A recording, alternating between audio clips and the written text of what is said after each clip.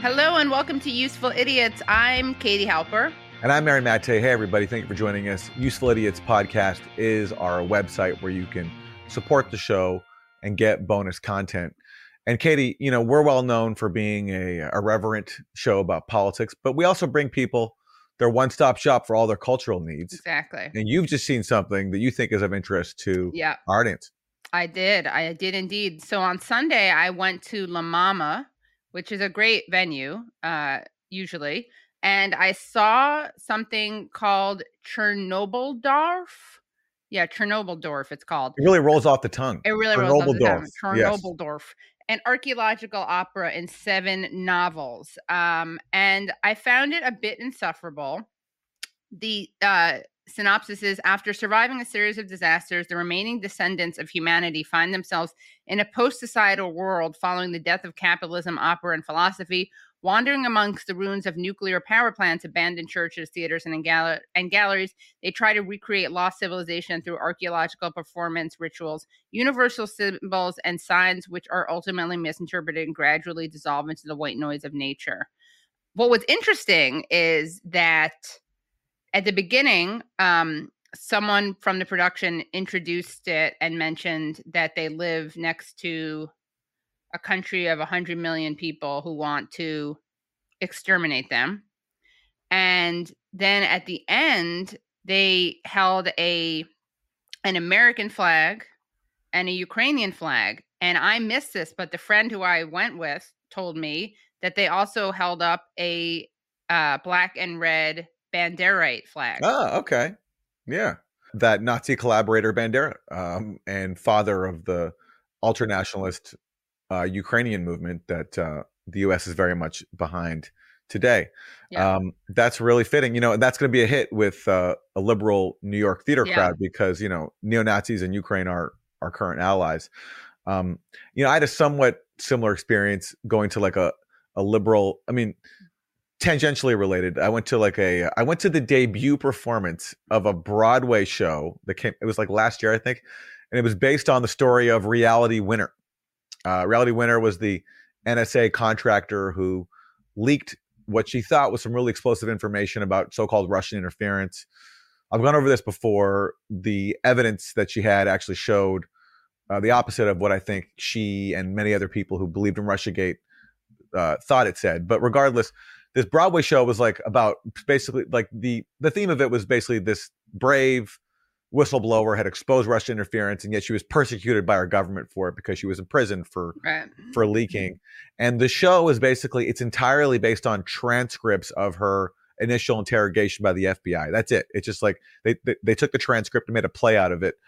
And, you know, it wasn't like horrible, but like underneath this whole thing was like, you know, wow, like finally the truth about Russian interference is being told. And it just was sad because, you know, Reality Winner went through a lot and had a terrible experience, but she was made into this martyr over a fake thing, which was Russian interference. And so I was in a crowd full of like really excited theater goers who you know, didn't feel the same as me. And it was pretty awkward. I'm glad they didn't know you were there because those theater goers would probably have attacked you. I could have gotten beat up. It could have been mob violence. The first ever mob violence at a Broadway show. Yeah. You know, beaten with canes and handbags and all those things. Yes. Binoculars. Yeah. Although I guess it's more for opera and ballet, but yeah. Programs. You could have been swatted with programs. Oh, yeah. Oh, my God. Yes. Yeah. Yes. I really dodged a bullet. Yeah, you did. Yeah. We have a great show for you today. We have 2 guests. We have Maoz Inon, an Israeli peace activist whose parents were killed on October 7th, tragically. And we have journalist Asa Winstanley, who is talking about some very important reporting about what Israel did on October 7th. And it's very underreported. And he also talks about being smeared by the Washington Post for his important reporting. It's a Useful Idiots doubleheader. Doubleheader, yeah. And it's a great really one. Good. Yeah. So should we do the 4 basic food groups? Let's do it. What do we have for Democrat Suck? Oy vey. Okay, so for Democrat Suck, AOC recently was on a podcast called I've Had It, which is hosted by Jennifer Welch and Angie Pumps Sullivan. The podcast describes itself as a, quote, comedic feel-good podcast, which will expose you to all things you didn't know you've had it with. And Ocasio-Cortez joined the program to play a, quote, hilarious lightning round of Had It or Hit It. So let's take a look at this. Had it or hit it, Joe Biden. Hit it. Honestly, here's the thing. I think sometimes people want electoral politics to be, we overly identify with it's like if you vote for someone, they have to be the embodiment of you. And that's actually something that I think Donald Trump provided to a lot of people, where it's like, if you voted for him and if you were a Donald Trump person, like you want, like it symbolized so much. But I think what we have here in this situation is a more just honest thing. There are plenty of things that the president does that I completely disagree with. I think, right now what's happening in Gaza, I can't go on every single day seeing this. I don't associate myself with what's happening. But at the end of the day, we have to acknowledge that we just can't allow this fascist movement to grow in this country. It's people are going to get mad on the internet because that's what they do. But I think we just got to be adults about the situation. So, I understand that AOC wants to vote for Biden instead of Trump and wants people to vote for Biden instead of Trump. But I don't know if you have to say you'd hit it. It seems like a false binary, false dichotomy. Also, she's sexualizing the president. Well, all I know is, so the show is called I've Had It. Right. So I wonder, how much you want to bet that both these hosts, let's say they're annoyed with each other sometimes. I wonder how many times they've both thought about quitting and like which one is going to be the first to say, I've had it. Right. That'd be a great way to leave a show called I've Had It. But yeah. But look, I've had it with I've had it. I've had it with I've had it because I don't like to hit it or had it. Yeah. But what AOC says, look, personally, how you vote is a personal decision. What I don't like is like the disparaging of people on the internet. Like, is she not a person on the internet as well? Like, whenever you want to sort of denigrate someone's position, you just refer to them as, oh, they're just on the internet. They're just terminally online, as opposed to like who? Like, AOC is an online influencer. I think actually that's one of her most significant. That's one of the most significant aspects of her whole thing is like her ability to be an influencer online. And I'm not denigrating that, but I'm saying is, like, it's not just people on the internet who are mad about voting for Joe Biden. It's people who are not online, but just can't reward someone who's supporting a genocide. Right. And I think if you're going to make the case for Biden, you have to at least acknowledge that. Acknowledge that. Or you could also pressure Biden to stop the genocide. There you go. This idea that I love the vote shamers who are like speaking to this amorphous, countless anonymous crowd of people who are saying that they won't vote for him, trying to guilt them into voting for him, pressure them to vote for them. You could spend all that time trying to pressure Biden to stop the genocide. Absolutely. If you really cared and you really saw Trump as an existential threat, that's what you'd be doing. Absolutely. Well, there are people inside the Democratic Party who are standing up to Biden. And now it's pretty common when he speaks, he gets heckled by people urging him to demand a ceasefire and use the huge leverage that the U.S. has over Israel, which he refuses to do. And this happened recently at a speech that Biden gave in Virginia, in support of abortion rights, where he was interrupted multiple times by people calling him out. And we're going to watch the video. But first, he got an interesting show of support, not from fellow Democrats, but from Republicans who support his backing of the Israeli genocide. So look at how this Republican Party account characterized the protests against Biden. So this is RNC research, and they say pro-Hamas members of the Democrat Party repeatedly interrupt Biden's campaign event in Virginia, Genocide Joe. And let's watch.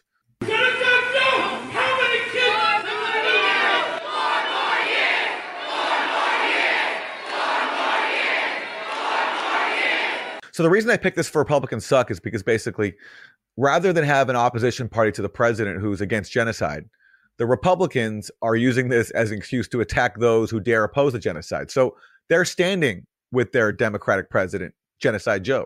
They support his policy in Gaza. They support the mass murder of Palestinian civilians, and they attack a few brave people in an audience who are willing to stand up to Joe Biden. So it just shows it's a uniparty in action.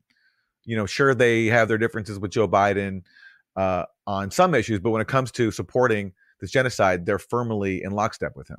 So Republicans suck. Republicans suck. Well, I got to hand it to Joe Biden because he's such a Renaissance man that not only does he give a green light to genocide, but check out this clip of him responding to the hecklers.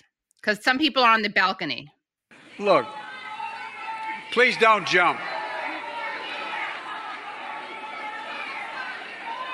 But so weird. Is he joking, or does he actually think the person's going to jump? Is he making a joke? I don't know. I think it was viewed as a joke, but maybe he's being sincere. You never know with Biden.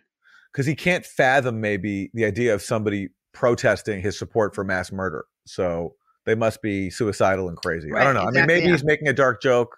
Maybe. Unclear. It's a weird joke to make. Yeah. Or maybe he's speaking to his defenders.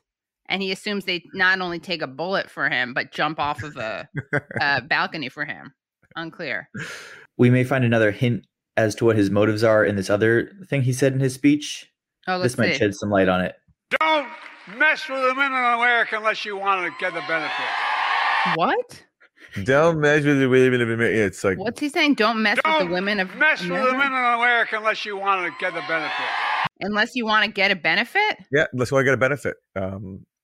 So maybe he's actually doing slam poetry, spoken word poetry. Maybe.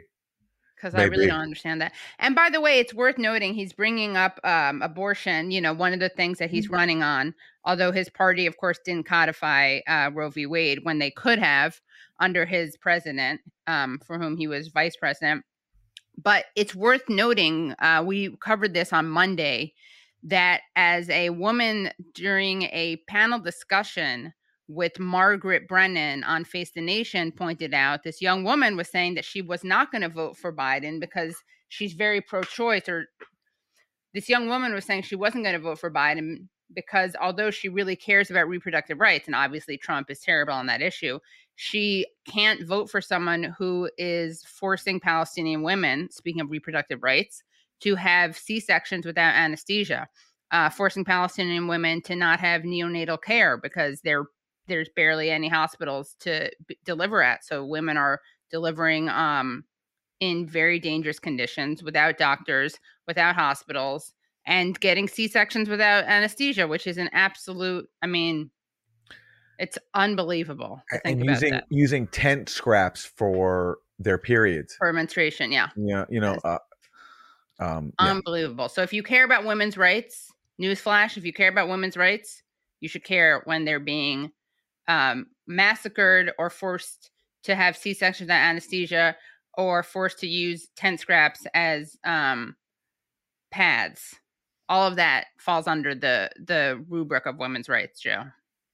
You mentioned earlier Joe Biden may be doing slam poetry. I wonder if a president can appoint themselves to be the poet laureate of the United States. Oh, yeah. Wouldn't that be cool if Biden gave himself that honor? Yeah. He's been a senator, a vice president, a president. Let's make Joe Biden poet laureate as well. Why not?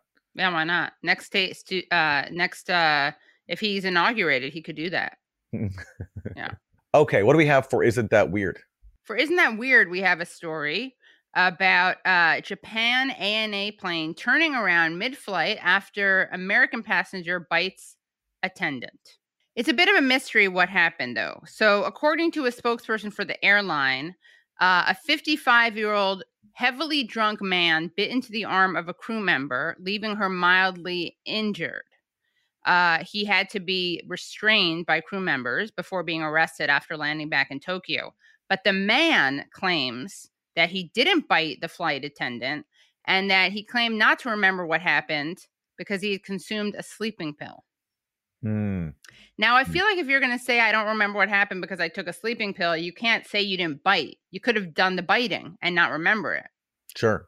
And if it was Ambien, there's a lot of evidence of people sleepwalking, sleep eating. So I think he should have just gone with the Ambien offense. Like if people bite down on food, why not bite down on people?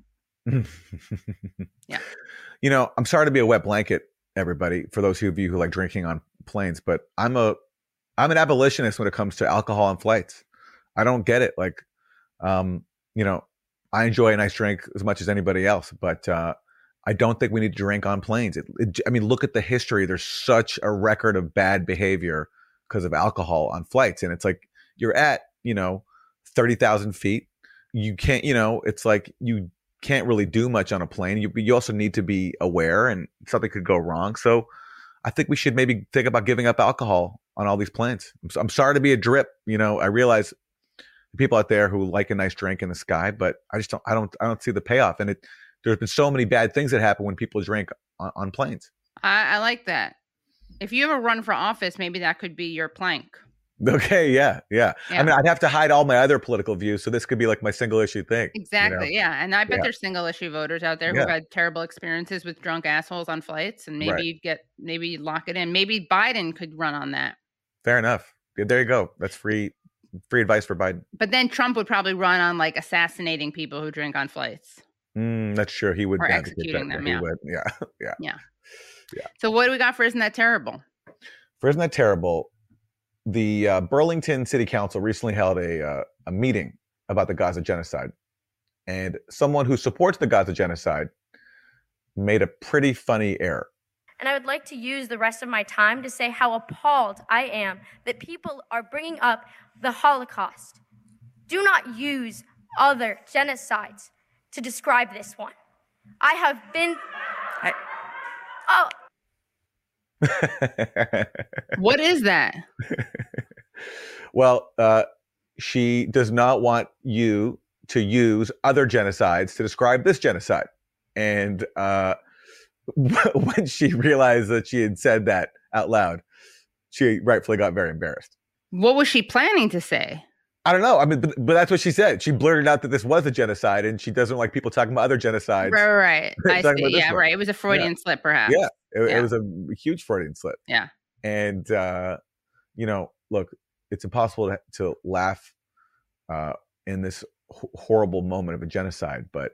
Well, apparently not, because we just did. But we just did it at this one because... but she's the butt of the joke, obviously. She certainly is. Yeah. I mean, that was amazing. That she looks like almost like a tampon that she put in front of her face. Or her cue cards. Or cue card, yeah. Yeah, which she wasn't reading off of properly, I guess. Yeah. But anyway, that's the message. Ripped up tampon, yeah. That's the message out there, everybody. Don't use other genocides to describe this one. I would say don't use other genocides to justify another genocide. Hey. Which is what a lot of people are doing. Amen. Implicitly or explicitly. They certainly are. Yeah. They certainly are. So as we said, we have 2 interviews on this show. We're going to be speaking with Israeli peace activist Mao Zinon, whose parents were killed on October 7th. But before that, we're going to be speaking with Asa Winstanley. Yes, Asa Winstanley is a journalist with the Electronic Intifada, an author of the best-selling book, Weaponizing Anti-Semitism, How the Israel Lobby Brought Down Jeremy Corbyn.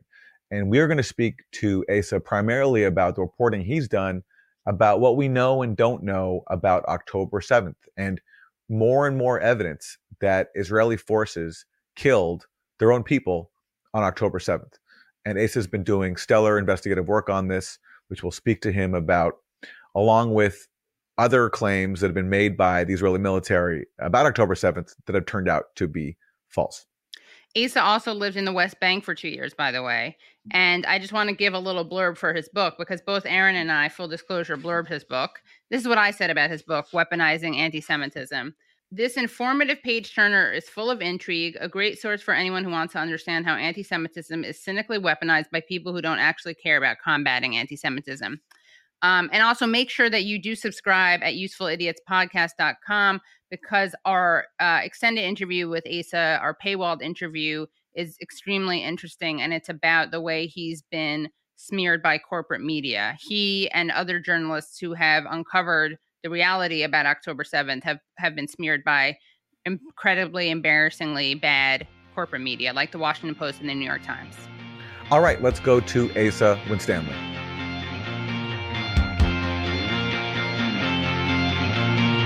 Asa Winstanley, thank you for joining us. Thanks for having me. Great to be here.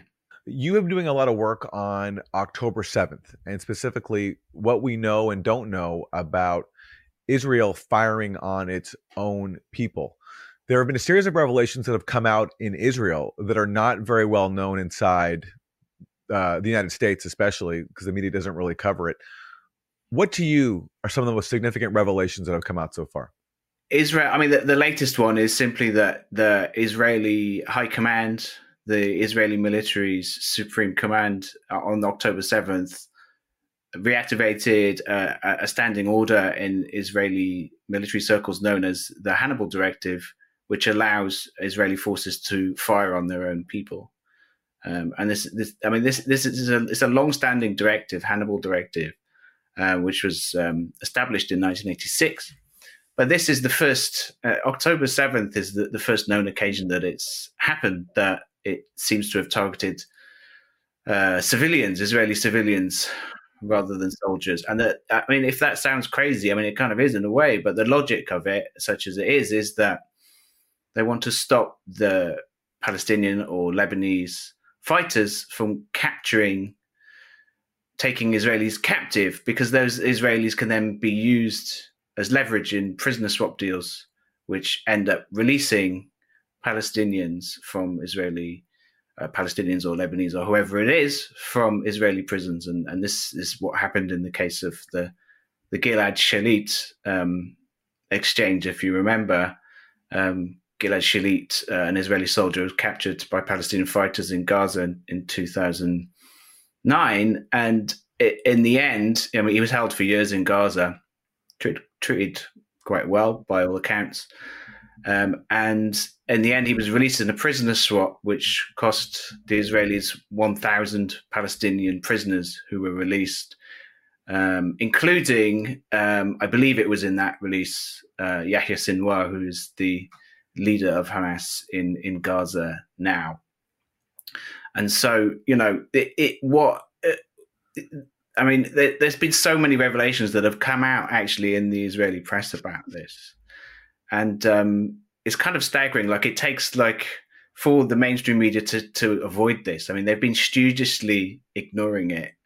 There's so much evidence of the Hannibal Directive taking place, but the latest revelations are about there's a new article in the Israeli newspaper, their weekend supplement of the Israeli newspaper Yediot Ahronot, which was released the weekend before last by two journalists, Ronan Bergman, who actually is a New York Times journalist as well, and has written several high-profile books, sympathetic books about Israeli intelligence services, including Rise and Kill First, and Yoav Zeytoun.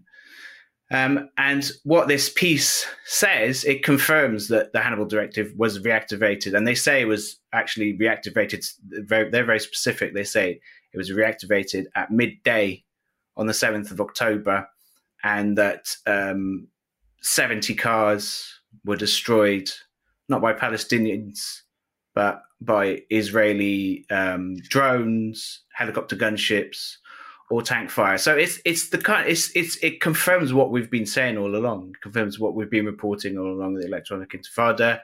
You know, it's been studiously ignored by the mainstream media. But there's been, you know, as you know, Aaron, your colleague at the Grey Zone, Max Blumenthal, has also been one of the few of us covering this, along with a couple of other websites, Mondoweiss and The Cradle. But, you know, outside of us, the mainstream media in the West has been really ignoring this fact. And it actually says we got that. It's a really long piece, and it's actually quite significant historically. And it's very sympathetic to Israel. I mean, it would be, you know, this is not a sort of he's not anti-Israeli journalist or anti-Zionist or whatever. They're not critical journalists in that way, but they do a fair job of reporting, you know. And what it actually says is, as I said, it reveals, you know, we saw these images of these cars destroyed and these were cars driven by Palestinian fighters with Israeli captives, for the most part, inside them. And they were being targeted by the Israelis, and they were blown up.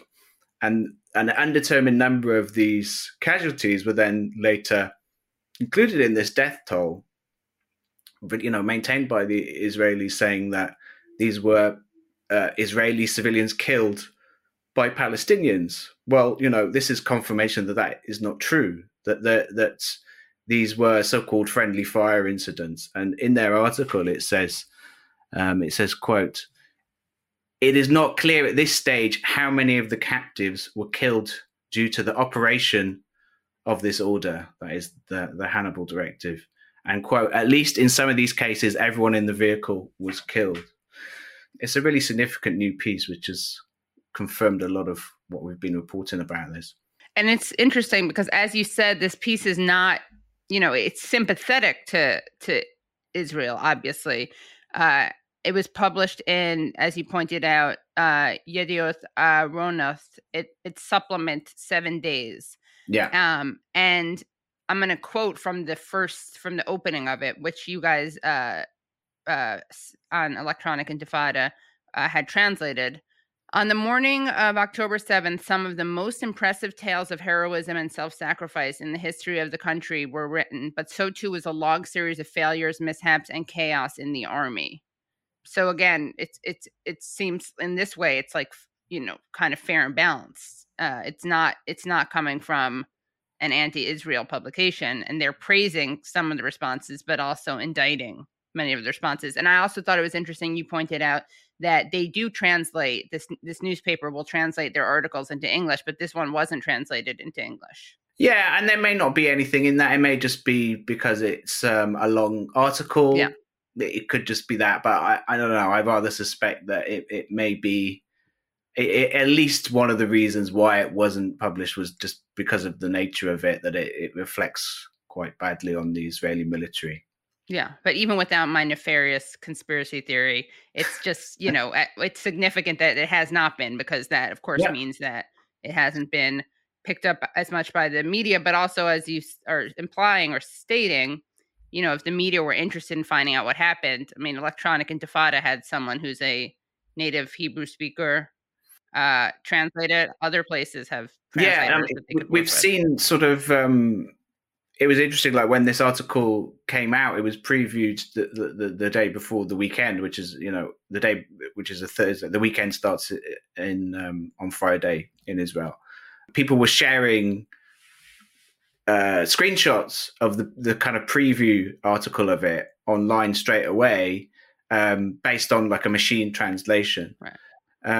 But we got, those are not always accurate. So we got we got Dina Shunra, who's kind of is our long-term Hebrew translator. She's a professional Hebrew translator, and she was brought up in Israel, although she doesn't live there anymore. But she actually spent the whole weekend translating it, because it's a very long article, and it's incredibly significant, and people can read. We actually published the full translation just for reference at the end of the article, so people can read it in full and make up their own minds. And Hannibal is a figure who it's called the Hannibal Directive because Hannibal is someone who, under the Roman Empire, rather than, I guess, submitting, committed suicide. Hannibal was a general of Carthage. So Carthage was in ancient history was the great enemy, or sort of the nemesis of the Roman Empire, and he of the elephants, Hannibal, who reputedly rode the elephants across the Alps. But the point is that he in history he is said to have, as you said, poisoned himself rather than be captured alive by the Romans. So it cannot be a coincidence that it was named this. And there is this kind of strand, and again, this is something Max Blumenthal has written about. There's this strand in Israeli society, this kind of, I don't know, some people have called it a death cult, or this kind of suicidal, that's maybe not quite the right word for it, but a kind of suicidal impulse in a way, because the graduation, for another example, is Masada. I mean, the myth of Masada, which I'm sure you're both familiar with, but Israeli soldiers at their graduation are taken to Masada, which is reputed to be, in mythology, is reputed to be this last stand of Jewish zealots to the Roman Empire. And so the idea is that, and they say when they graduate there is Masada will never fall again. So, the implication being that we'd rather commit suicide than be taken alive, kind of thing. Which is what happened at Masada, right? According to the myth. According to, yeah. So the Hannibal director, I mean, it seems that, it looks, I mean, according to this article, it seems like it happened. It was soldiers on the ground or pilots who decided to do this. They decided to just, because they'd been trained in this doctrine, the Hannibal Directive. It happened in a kind of on the ground sort of grassroots way. And then soon after that, at midday, there was this specific order from what's called the Pit, which is the Israeli military's high command in an underground bunker below Tel Aviv, that all units of the Israeli military were permitted to operate the Hannibal Directive, because a midday was the moment, according to this Bergman Zitun article. Midday was the time when the first videos of the Israeli captives started being released. And this is another incredible aspect of this article, because it shows how the Palestinian military assault on military targets on October the 7th, it shows how incredibly successful it was, because this high command, the Pit, so-called, they didn't really know what was going on, and it was only by looking online, really, that they could see what was happening. So they, according to this article, they were relying on Telegram channels in large part, partly Israeli Telegram channels, but also Hamas Telegram channels, and that's how they saw these the videos of these Israeli captives. So they probably saw them emerge around about the same time as us. And the reason for this intelligence failure was that the Palestinian fighters had targeted the communications infrastructure, and they deliberately targeted the communications masts and aerials and so forth around the military bases when they broke out of Gaza. And so the high command was in the dark. One more thing about, Hannibal, is that and Masada, I do think it's interesting that according to the Masada legend, which has been challenged by archaeologists, but according to the legend or the mythology around it, it's not just that they committed suicide rather than submit to the Romans, but that the men gathered together, decided that they would kill themselves, but also each man killed his own wife and children. Huh. Which is, we're supposed to celebrate all this. Yeah. Yeah. I have to admit, I've had the misfortune of being taken on the Masada tour as a young North American Jewish person. And, it was really corny. And it's supposed to be a very emotional thing. Like you hike up early in the morning and they take you there and you're supposed to feel this connection to this place. Like the sacrifice was done for us. And it's really corny and obviously a fantasy as well. Yeah. It's interesting. I hadn't thought of that part of the I'd forgotten that, actually. So it's interesting you bring that up, Katie, that they killed allegedly. How true these things are is questionable, but that they also killed their wives and children. And you see some of that rhetoric. You saw some of that rhetoric come out around the 7th of October. I mean, if you remember, do you remember this? This guy, Thomas Hand, I don't know if you saw the video of that. His daughter, Emily Hand, was captured by Palestinian fighters on October 7th. And there was this famous or infamous interview with her father, Thomas Hand, who's a settler from Ireland by the look of it. And in this sort of tear-jerking interview with Clarissa Ward of CNN, he said when he heard his daughter was dead, wrongly as it turned out, thankfully, he heard from the Israeli military that his daughter was dead. He said yes and cheered, because if you know about what happens to you in Gaza, it's worse than death. And he was very tearful and very, he sincerely seemed to believe this, right? And thankfully it turned out that she was alive, and she was later released released by the Palestinian fighters during the brief pause in fighting that took place in November. But that's kind of an example of this kind of ideology kind of seeping through. And I saw another example of that, which I wrote about in another article, where there was, I think it was in Kibbutz Be'eri, but there was another man who said that he in an account, his name was Or Yelin, and he was the son of a local politician I believe in Kibbutz Be'eri. It may have been one of those communities near Gaza, one of these Israeli settlements near the Gaza Strip. And he said that he and his wife had discussed during the assault that if by the Palestinians, that if Hamas had come to them, he and his wife both agreed that he would take a kitchen knife and stab his wife.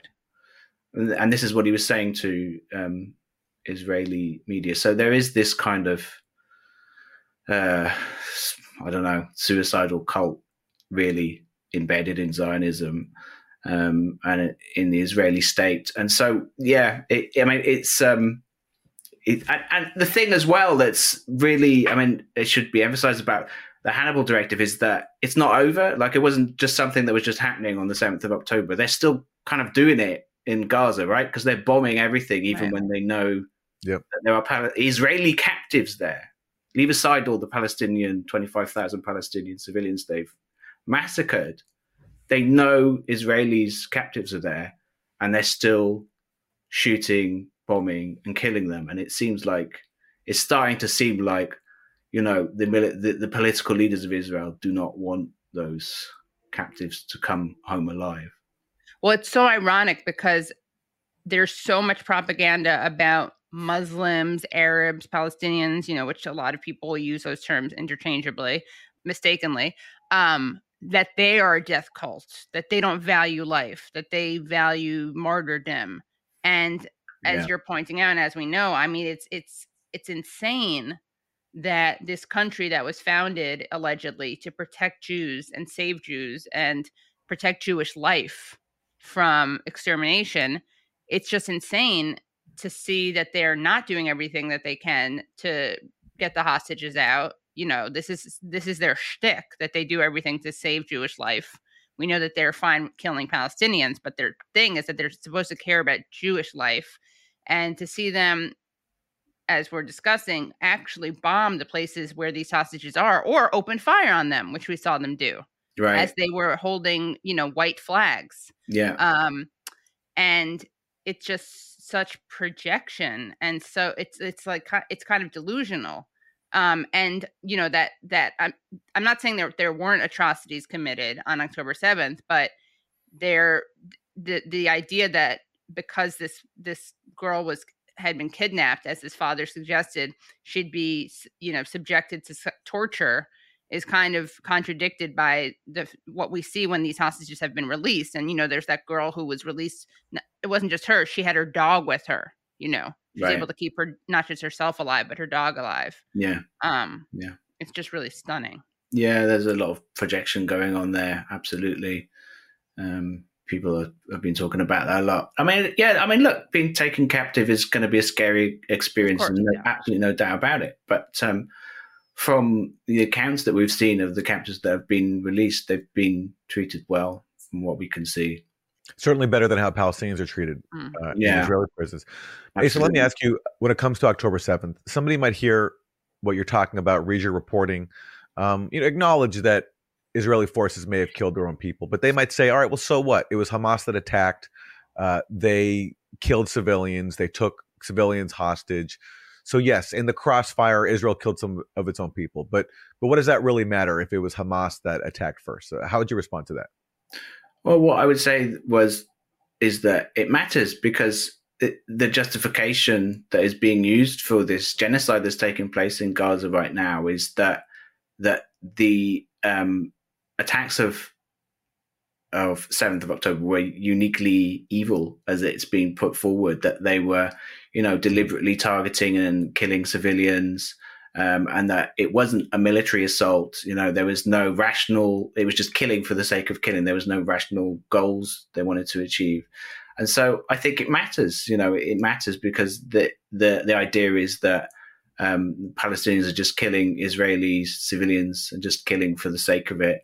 And that these figures that are put out, at first it was 1,400 Palestinians who have said 1,400 Israelis that they claimed were killed by the Palestinians. And then that was later reduced to 1,200. And now it seems to be, if you read some Israeli reports, it's they say they use this term more than 1,000. And so, as you look at the figures of the death toll, more and more you see that more and more of those people killed were actually not civilians. Like there's another example in this article where it says that the Shin Bet, Israel's domestic intelligence agency, that its director ordered anyone with weapons training, anyone with a weapon to hand, to actually take part in the fighting and to go down south. And apparently 10 Shin Bet officers were killed in that during the battles. Now that's significant because if you look at the figures, which, for example, in Haaretz, which maintains this database of the dead, the database is a bit confusing because it kind of blurs together Israeli soldiers who died invading the Gaza Strip since then in the ground assault with the Israelis who were killed on the 7th of October and in the immediate days after. So it's a little bit confusing, but some of it, the figures do include dates when they were dead, when they were killed. And if you search through that, if you do, because you can in that database, you can do a text search, and if you search for Shin Bet, you can see 3 of the dead who actually are described in that database as Shin Bet officers. And that's interesting because none of them, you can break down the dead. There's filters. You can apply filters of civilian, military, police, and emergency services, which is a bit ambiguous. But at least on the surface, sounds like it's civilians. Well, all the Shin Bet officers are either civilian, quote unquote, or emergency services. So, that shows that some of these alleged civilians were actually armed men who were taking part in the fighting on the day. So, it's, I think it's significant, and facts like this do matter. Yeah, and it's also important because Israel has been caught lying about multiple other claims from October 7th, right, in terms of putting out atrocity propaganda, talking about dozens of beheaded babies that turn out to be false. And that makes it all the more important to get to the truth of what actually happened on October 7th. And that's not to deny that Palestinian militants executed civilians. Some of that is on tape. So that happened. But the question is, why wasn't Israel content just with showing what is demonstrably true? Why did it have to go ahead and put out all these false atrocity claims about dozens of beheaded babies? And accordingly, is it then also possibly exaggerating the number of civilians that were killed by Palestinians to cover up for the fact that some were killed by Israeli forces? And, on this note about fake claims by Israel, let's turn to another fact check from an Israeli media outlet. This is Israeli Channel 13, who just put out a video debunking claims put up by the Israeli military about some of the alleged atrocities committed by Hamas. Watch the following footage of the Kafir Brigade commander from Channel 14. We arrived in Kibbutz Be'eri, and there I encounter 2 main images of the battle, apropos of the enemy's brutality. One is a nursery school with innocent children. They were butchered, killed. You see the children inside the house. 8 babies died. And another image that caught my attention is when I saw Jenya, may she rest in peace, an elderly woman from Kibbutz Be'eri, and I see the number engraved on her arm. and you say she went through the Holocaust in Auschwitz and in the end died in kibbutz Be'eri, that's not something that you can't even understand it. And now we go back to the Israeli journalist who says, well, no 8 babies were killed in Be'eri. According to the kibbutz spokesperson, and there's no woman named Jenya in Be'eri. And watch some more footage from not long ago of a soldier speaking. And now an Israeli soldier says, there were also children here, babies, who were hanged on a laundry line, really, in one line. It was very hard to see. When I saw it, it shocked me. You don't really understand what you're seeing in front of your eyes. Is it a picture or is it really reality? It's very, very hard to understand. And now back to the Israeli journalist who says, Baskila is talking about a supposed event in Kfar Aza. But in Kfar Aza, they made it clear long ago that this event simply didn't happen. By the way, he said the things. He was told that it didn't happen in a tour of foreign news journalists who came there. And pay attention to what the police spokesman said to the foreign media not long ago. Pay attention. And the spokesperson says, a pregnant woman cut open. The things that are happening are so sick. This is not a Netflix show. It's not a cable news show. None of that. No, this is real life. And back to the Israeli journalist, no, this also didn't happen. So many terrible, cruel things happened. Some of the most cruel things that can be done to a human being on 7th of October. Why were things that didn't happen said? So there we go. That's an example of, you have 3 Israeli officials, soldiers, on camera, caught lying through their teeth. And that kind of debunking you will not see in US media, you won't see it in UK media, you do see it in Israel. And to hear the rest of the interview, please go to usefulidiotspodcast.com. That was a great discussion. It was very good. And if you want the full interview with Asa and Stanley, go to usefulidiotspodcast.com, where we get into more Israeli military fabrications, and we talk about an article in the Washington Post that smeared both Asa, the Electronic Intifada, and the Gray Zone, and specifically an article there by Max Blumenthal. And now we turn to our interview with Maoz Inon, who is an Israeli peace activist whose parents were tragically killed on October 7th.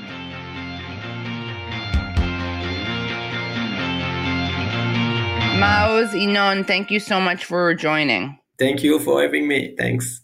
Also, obviously, want to offer our condolences to you for your loss. Can you tell people, to the extent you're comfortable, obviously, about what happened to your family on October 7th? Yes, of course.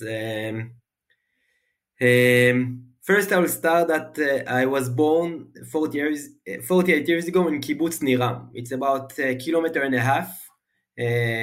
of the Gaza border.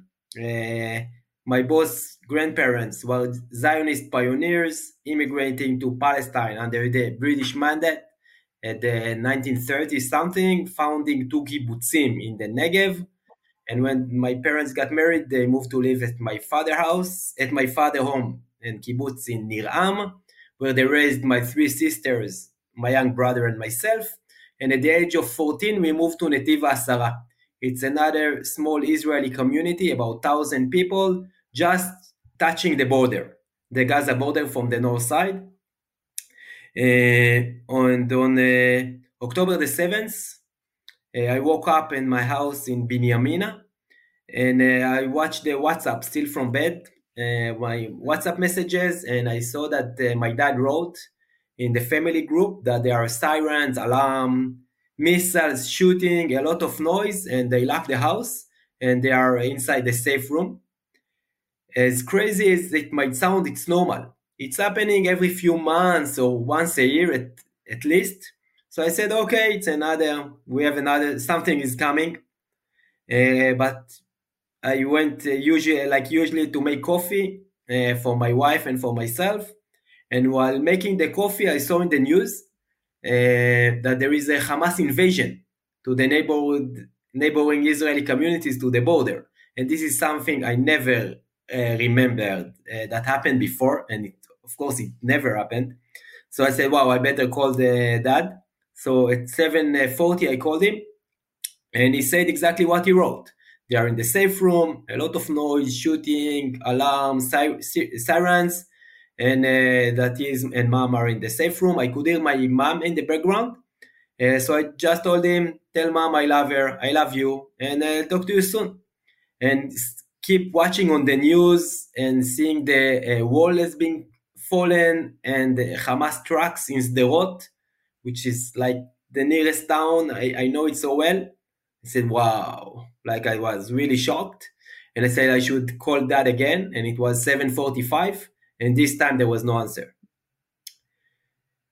So I called my 3 sisters who live in Israel and my brother who lives in London.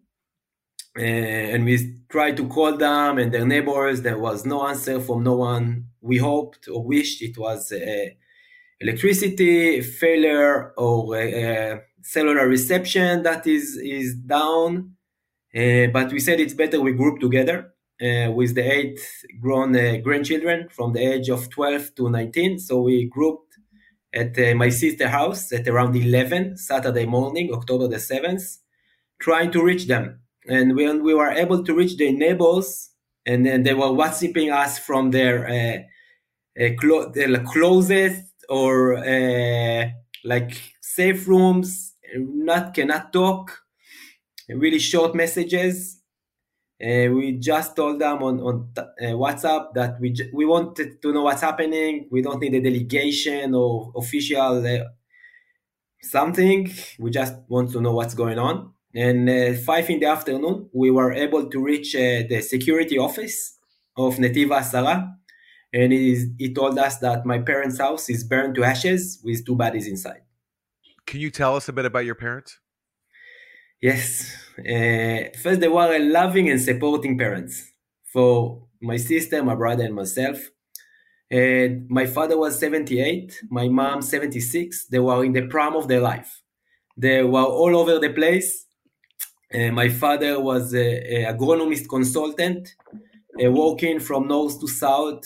He was probably number 1 expert in Israel for wheat, sunflower, corn, chickpeas, watermelon, working full time. He was very active, walking on the beach at least 5 kilometers a day, practicing Pilates daily. And my mom, she was an artist. And since I remember, she was doing art. And even in the early 80s, she was doing art from garbage, what now is so trendy. So I remember like every summer, she would ask us to keep all the ice cream stick. So we would keep all the ice cream stick. And at the end of the summer, we sat around the table and she gave us colors so we can paint those artistic sticks. And then she glued them together and framed it. And it was on the wall of the house till October the 7th. And in the recent year, she was a mandala painter and also teacher. She had a group of students from children, youth, adult, and elderly that would come every week for a mandala lesson. And she refused to take money from her students. And her students argue with her that she must. And they reach an agreement that each one will pay as much as he can. And she was also swimming every day, practicing yoga. And both of them were very loving and existing in their grandchild with their grandchildren. Again, the 3 young one lives in London and the adults live in Israel. So they are very loving and very active. And what do you have to say about the way Israel has responded to October 7th? Oh, I have a lot. I have a lot to say. So I'll start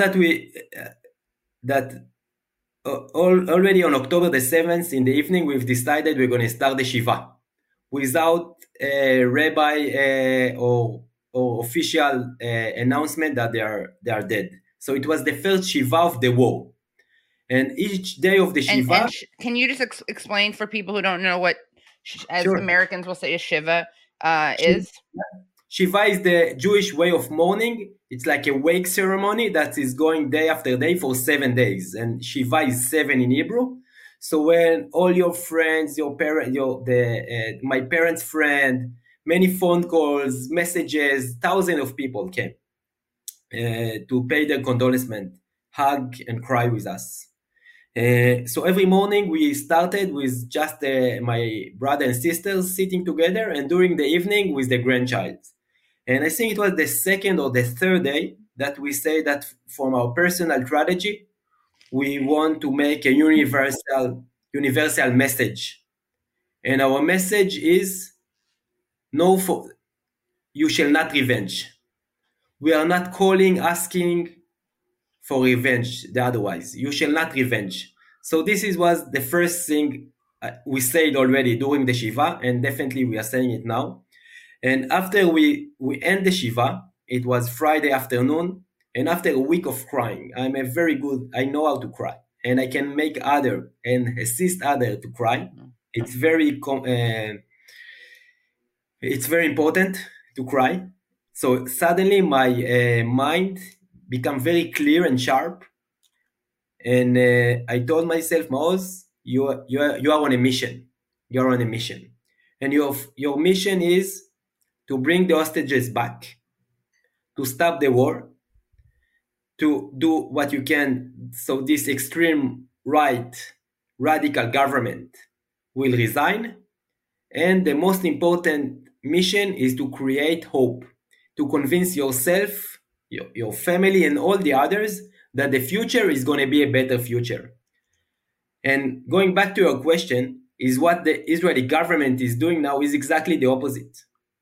They are doing everything that they can in their power to make our future miserable for Israelis and Palestinians, that we live on our sword forever, and that this cycle of blood, of death, of revenge, of fear that is going on for a century now will continue.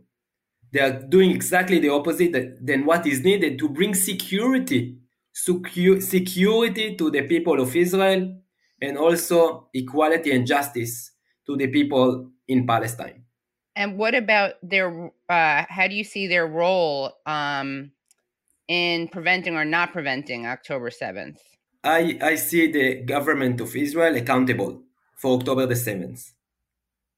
For betraying my parents, but 18 more members of my parents' community and 100 more victims from the communities next the borders, because the state of Israel was founded and established under the rule or the message, it shall never happen again.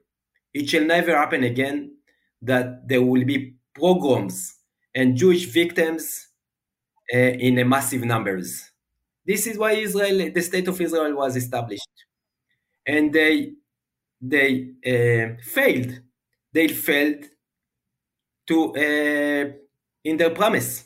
The state of Israel failed in fulfilling its its number one promise.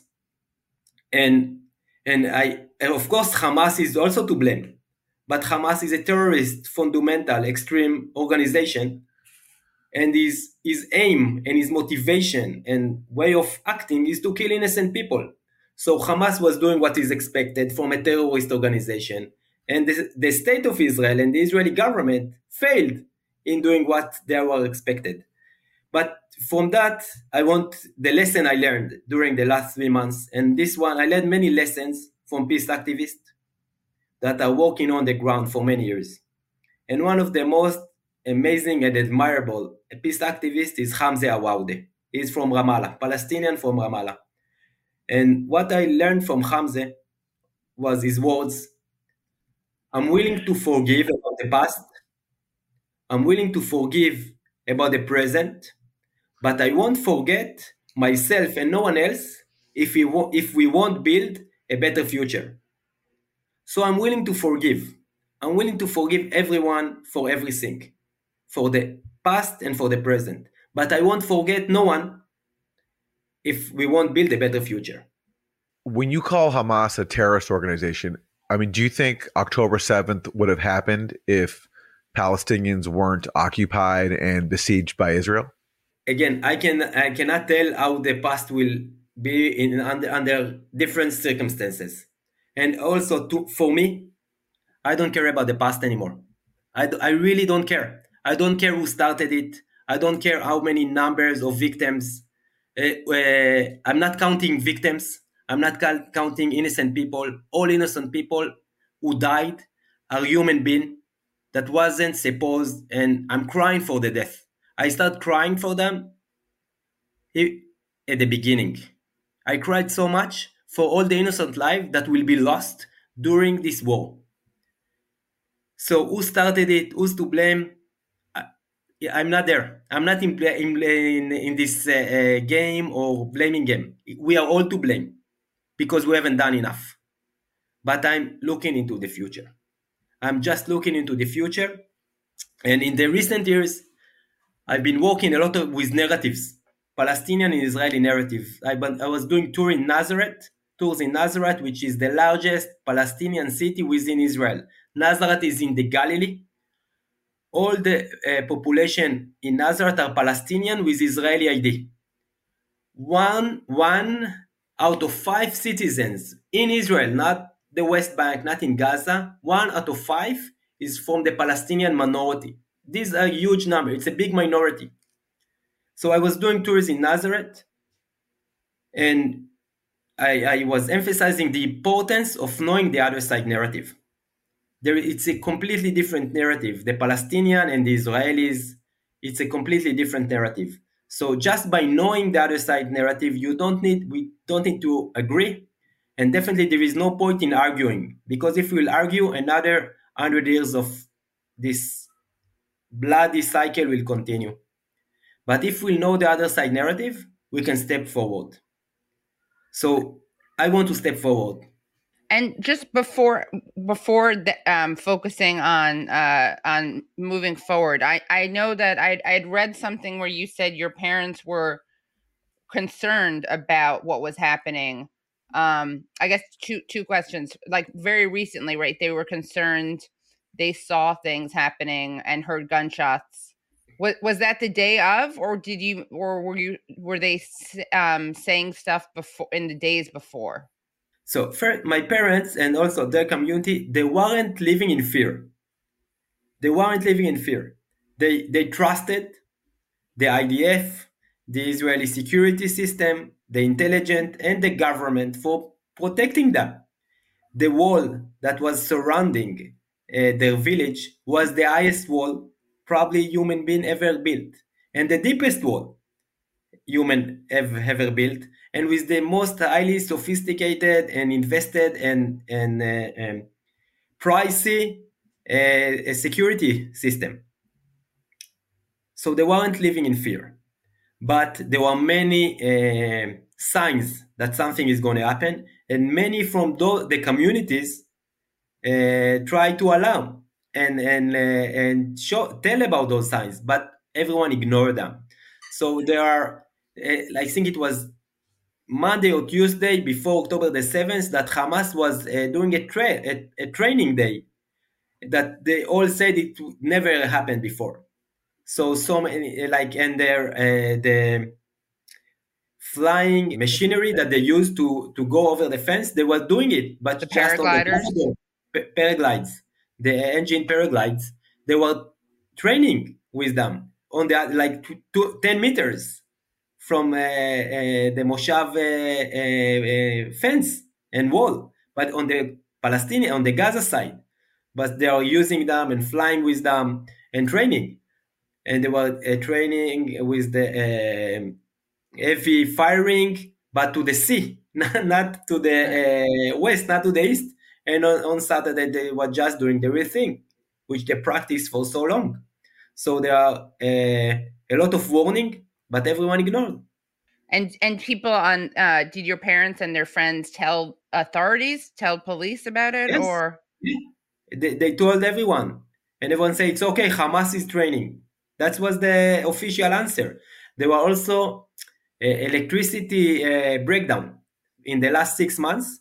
that for a few hours there was no electricity in the community.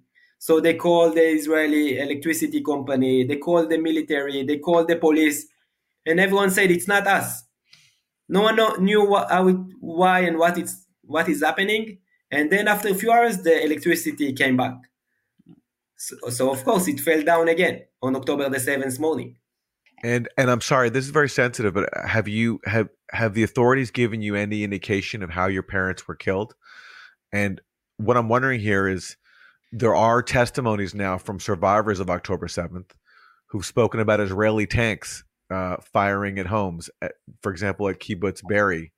There was another investigation recently from Yediot Aharonot, the Israeli newspaper, about how Israeli forces fired on vehicles that contained hostages from October 7th.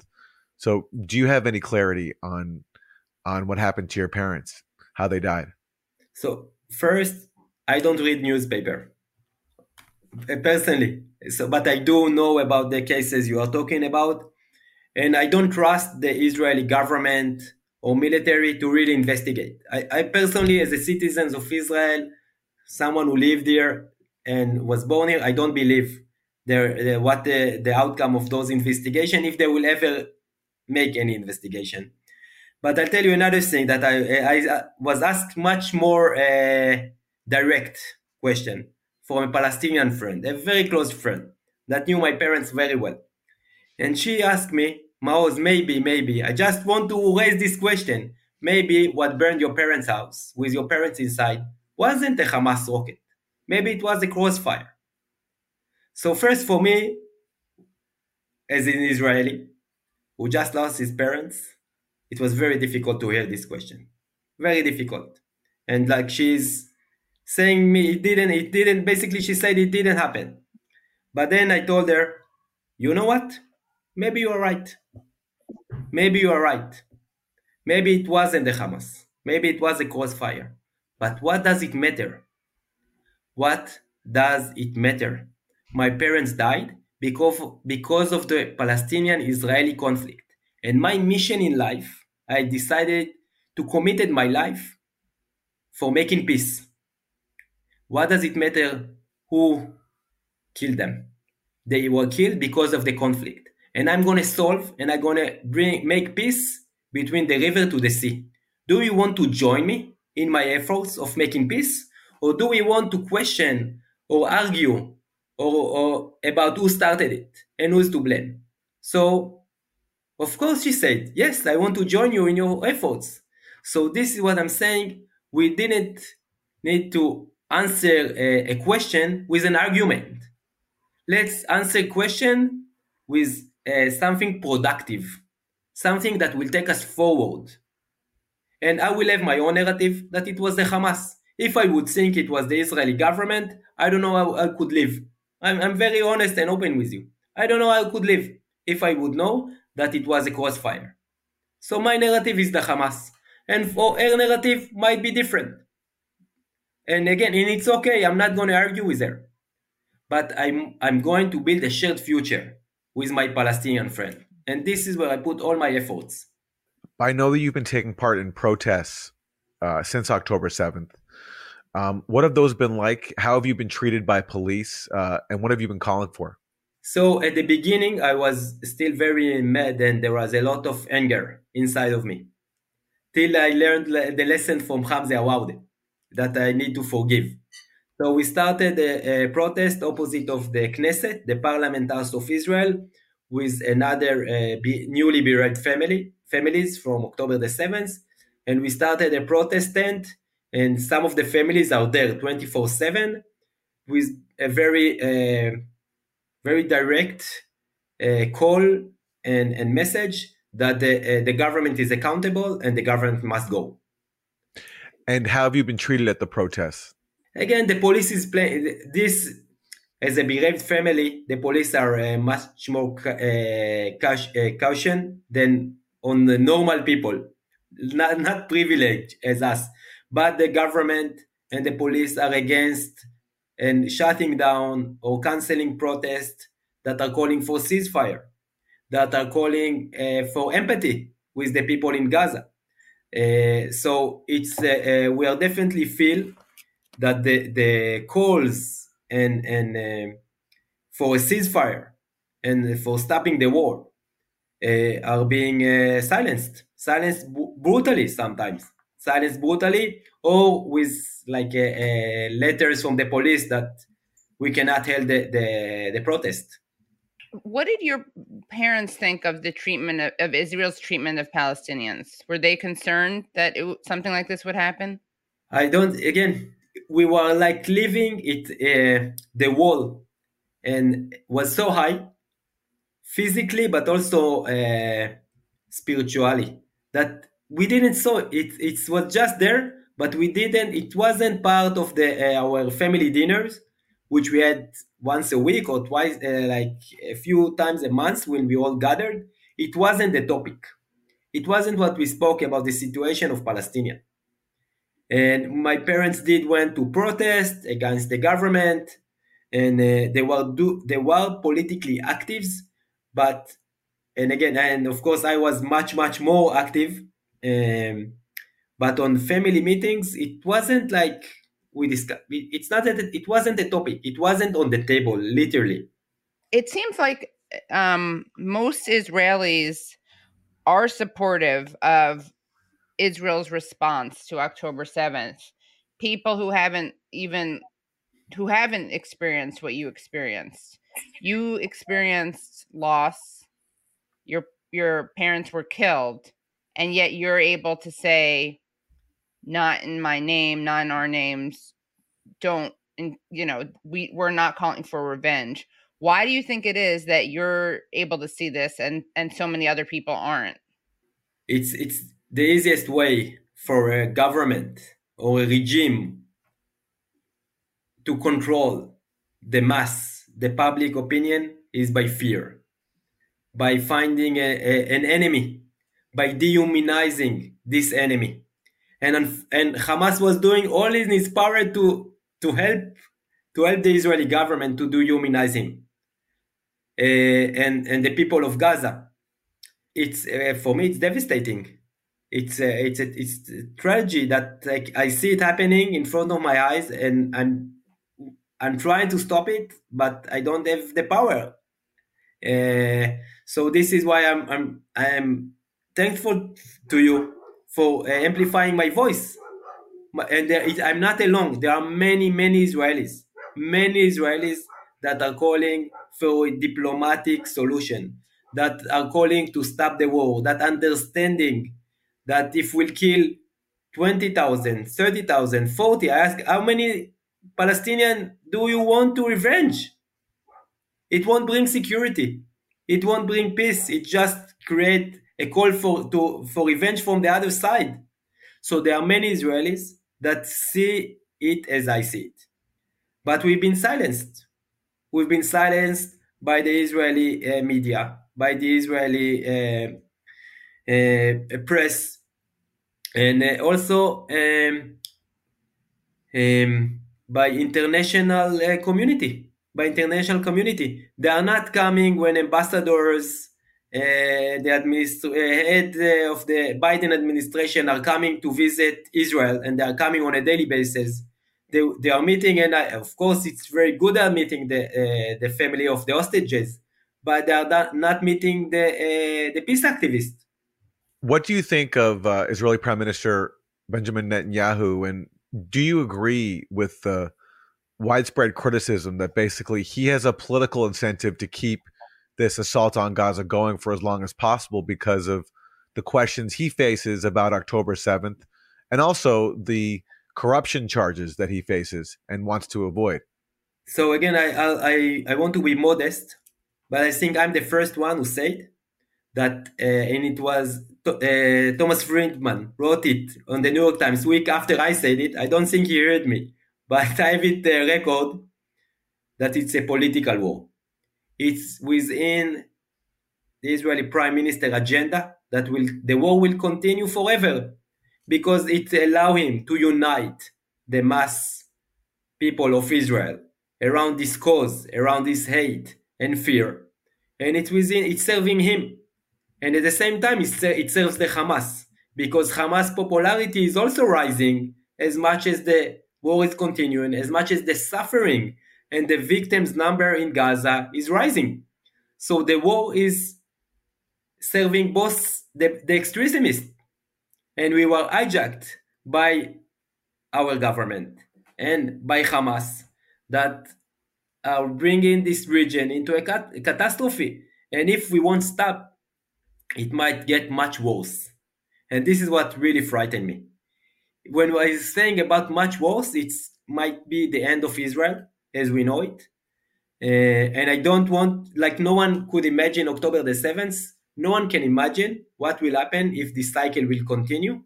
And I also said before, and I'll say it now, even though, again, it's not what I'm dealing with now. I don't mind talking about it, but it's not where I am at the moment. That Netanyahu is the worst Jewish leader in the Jewish history.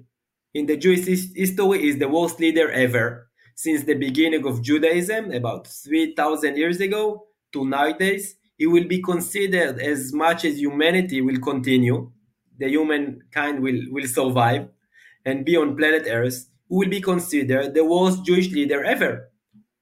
But we're all going to suffer from it. And why do you say that he's the worst Jewish leader ever? Because I think he put the third Jewish existence in Israel to a risk that might bring to its end. And can you just explain to people who don't know about this how this war is helping him politically? Yeah, because the opposition, some opposition parties join his coalition of war. So he's got, like, if before he had a majority of 64 against 56, now I think he have like 80 votes against 40. So he have a huge coalition of war. And the parties in the coalition says that they will continue supporting Netanyahu as long as the war continuing. So of course he wants the war to continue. And of course he don't care and he don't mind about the hostages. They are political hostages in the hands of Netanyahu. He don't want an agreement to bring them back during a agreement or a deal. He don't mind. He don't care about them. He just don't care. What do you think Israel should be doing right now? You've been talking about how you want to look forward. So some questions about that.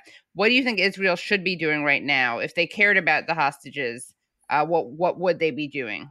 If I was the prime minister, first I will call for an international summit, peace summit, and stating that I want to end the conflict and the blood and the hate between Israelis and Palestinians.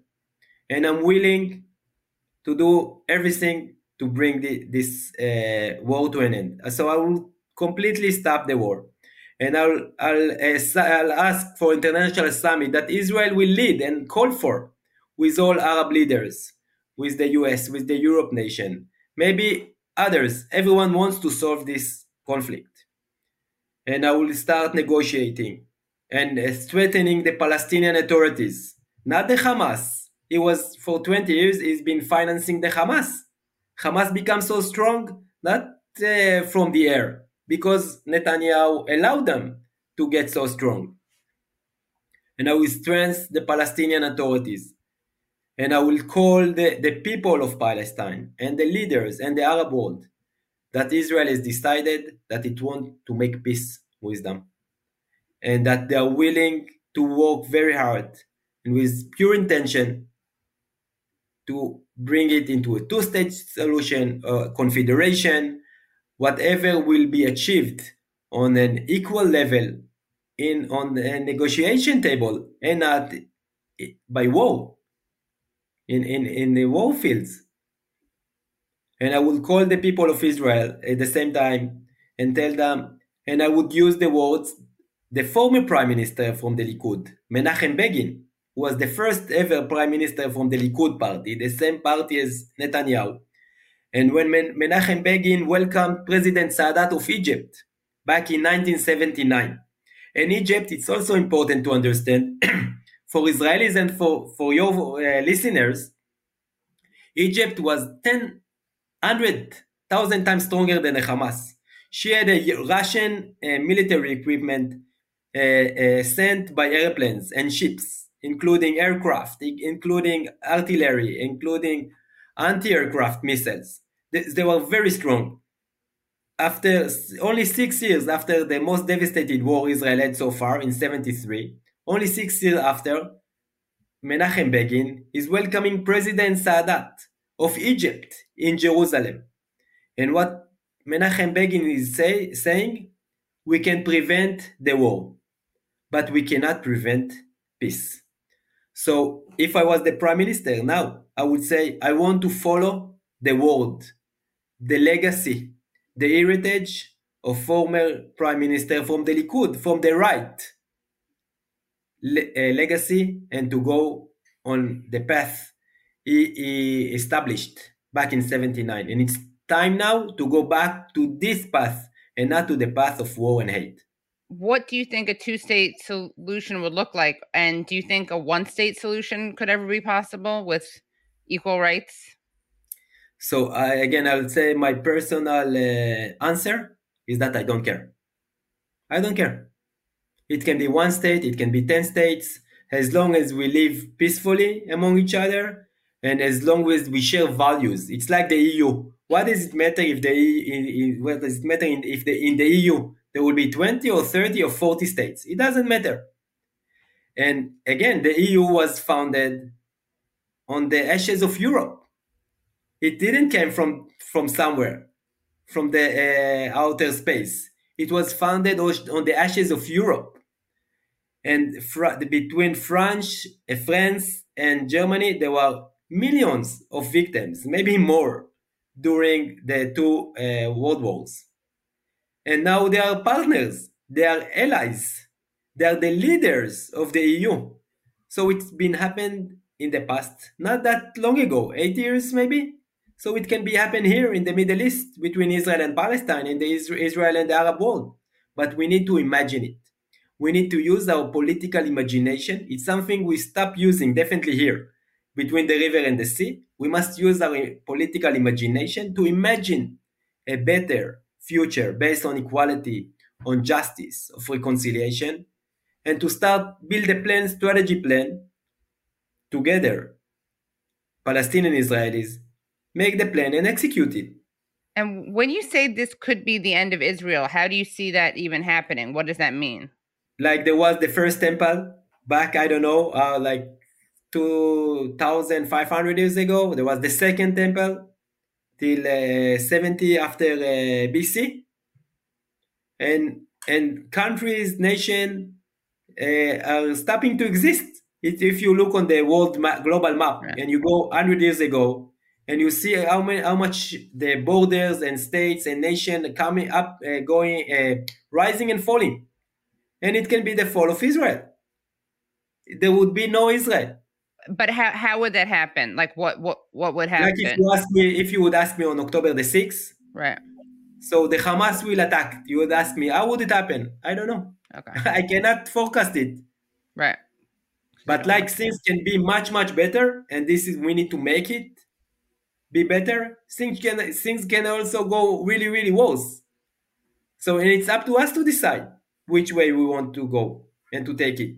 Thank you so much for your time. You've been so generous with your time. Any final words that you want to share about how, like, what concretely needs to happen moving forward? Yeah, thank you. Yeah, I would love to share it. I'm an entrepreneur. I've been initiating more than 20 enterprise, tourism, social, political, and there is a methods that run within all my initiatives. Big dream, values, partners, strategy plan, execution, and constant look for meaning. And I become a tourism entrepreneur, and I'm working in the same methods. I have a dream of peace. I have values that I already stated. I think we all agree on them. I'm building partnerships. And now I want to ask you, do you want to be my partners? Do you want to be my partners in reaching this peace? And this is what the question I ask in all my meetings. And I always still so far got yes. I'm still waiting for your answer. Yeah. Katie and Aaron, if you want to be my partners, because we need to build partnership, alliance. And now we'll build a strategy plan and we'll execute it. The same way as you're building a business or a concept or taking an idea, making a vision into reality.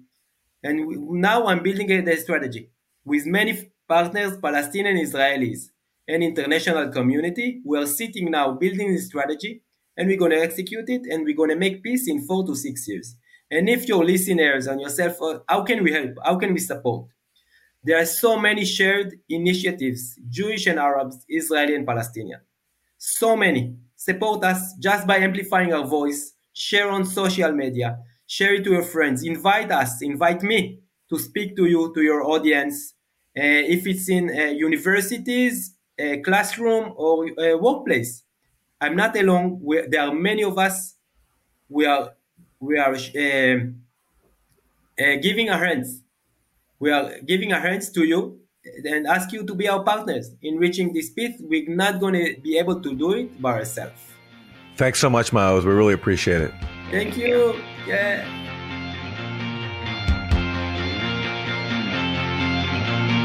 Very grateful to Maoz Inon for sharing his story. I can't imagine how difficult it must be still processing the killing of his parents.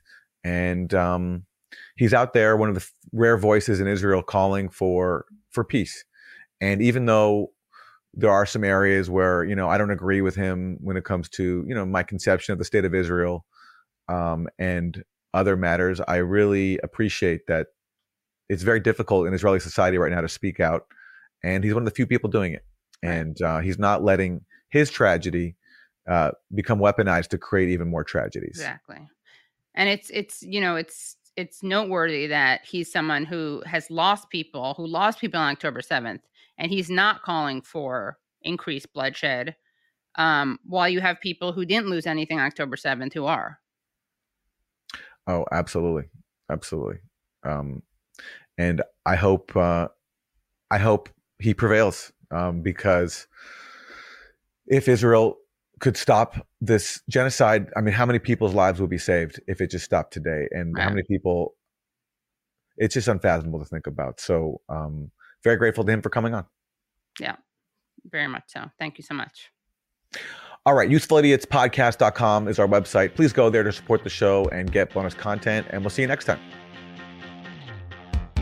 Thanks so much for listening to and watching Useful Idiots.